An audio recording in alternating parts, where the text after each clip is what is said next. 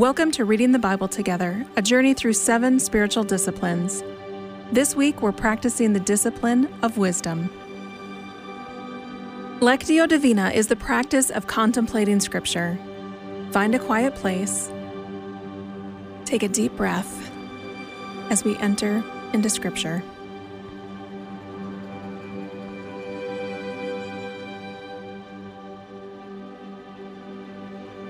Our first movement is reading.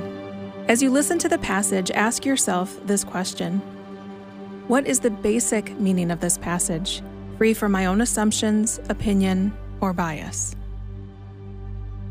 1 Corinthians chapter 1, verses 18 through 25, and chapter 3, 18 through 21. For the message of the cross is foolishness to those who are perishing, but to us who are being saved, it is the power of God. For it is written, I will destroy the wisdom of the wise. The intelligence of the intelligent I will frustrate. Where is the wise person? Where is the teacher of the law? Where is the philosopher of this age? Has God not made foolish the wisdom of the world?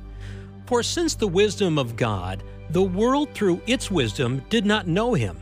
God was pleased through the foolishness of what was preached to save those who believe. Jews demanded signs, and Greeks looked for wisdom, but we preach Christ crucified, a stumbling block to Jews and foolishness to Gentiles. But to those whom God has called, both Jews and Greeks, Christ, the power of God and the wisdom of God. For the foolishness of God is wiser than human wisdom, and the weakness of God is stronger than human strength. Do not deceive yourselves. If any of you think you are wise by the standards of this age, you should become fools, so that you may become wise. For the wisdom of this world is foolishness in God's sight. As it is written, He catches the wise in their craftiness.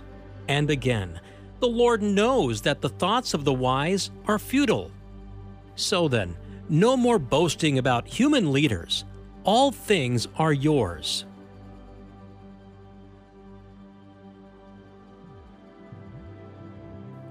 The second movement is meditation.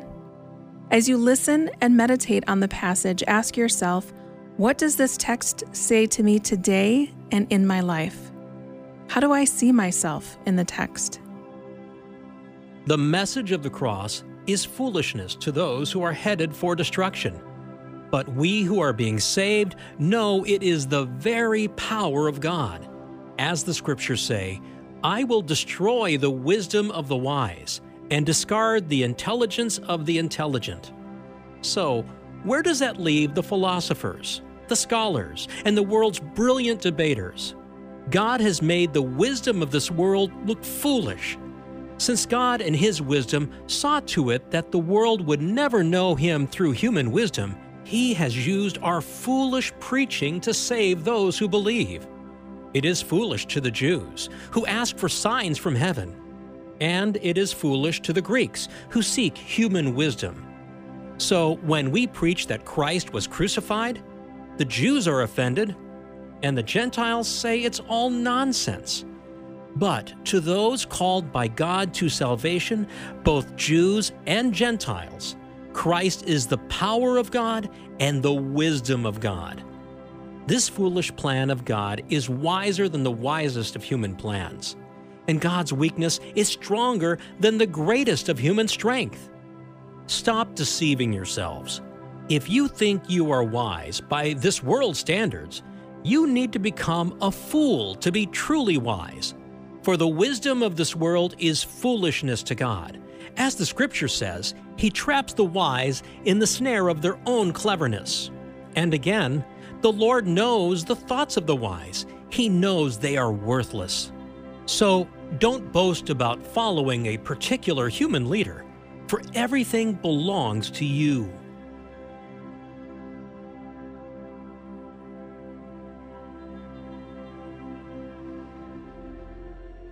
The third movement is prayer. Take some time and ask yourself, What can I say to Jesus based on what I've read in the passage? What do I want to ask him? Take a moment now to pray.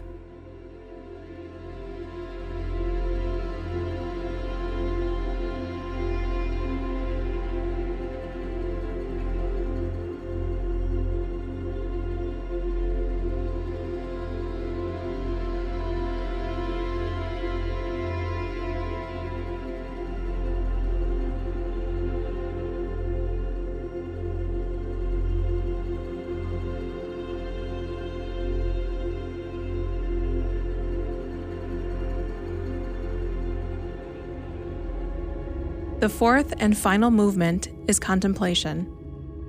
As we listen to the passage one last time, ask yourself, how have I experienced the presence of Jesus in this time? What is Jesus saying to me in this passage? For the message of the cross is foolishness to those who are perishing, but to us who are being saved, it is the power of God.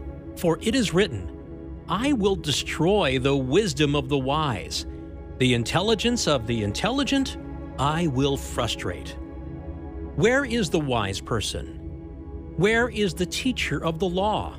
Where is the philosopher of this age? Has God not made foolish the wisdom of the world? For since the wisdom of God, the world through its wisdom did not know him, God was pleased through the foolishness of what was preached to save those who believe. Jews demanded signs, and Greeks looked for wisdom, but we preach Christ crucified, a stumbling block to Jews and foolishness to Gentiles. But to those whom God has called, both Jews and Greeks, Christ, the power of God and the wisdom of God. For the foolishness of God is wiser than human wisdom, and the weakness of God is stronger than human strength. Do not deceive yourselves. If any of you think you are wise by the standards of this age, you should become fools, so that you may become wise. For the wisdom of this world is foolishness in God's sight. As it is written, He catches the wise in their craftiness. And again, the Lord knows that the thoughts of the wise are futile. So then, no more boasting about human leaders. All things are yours.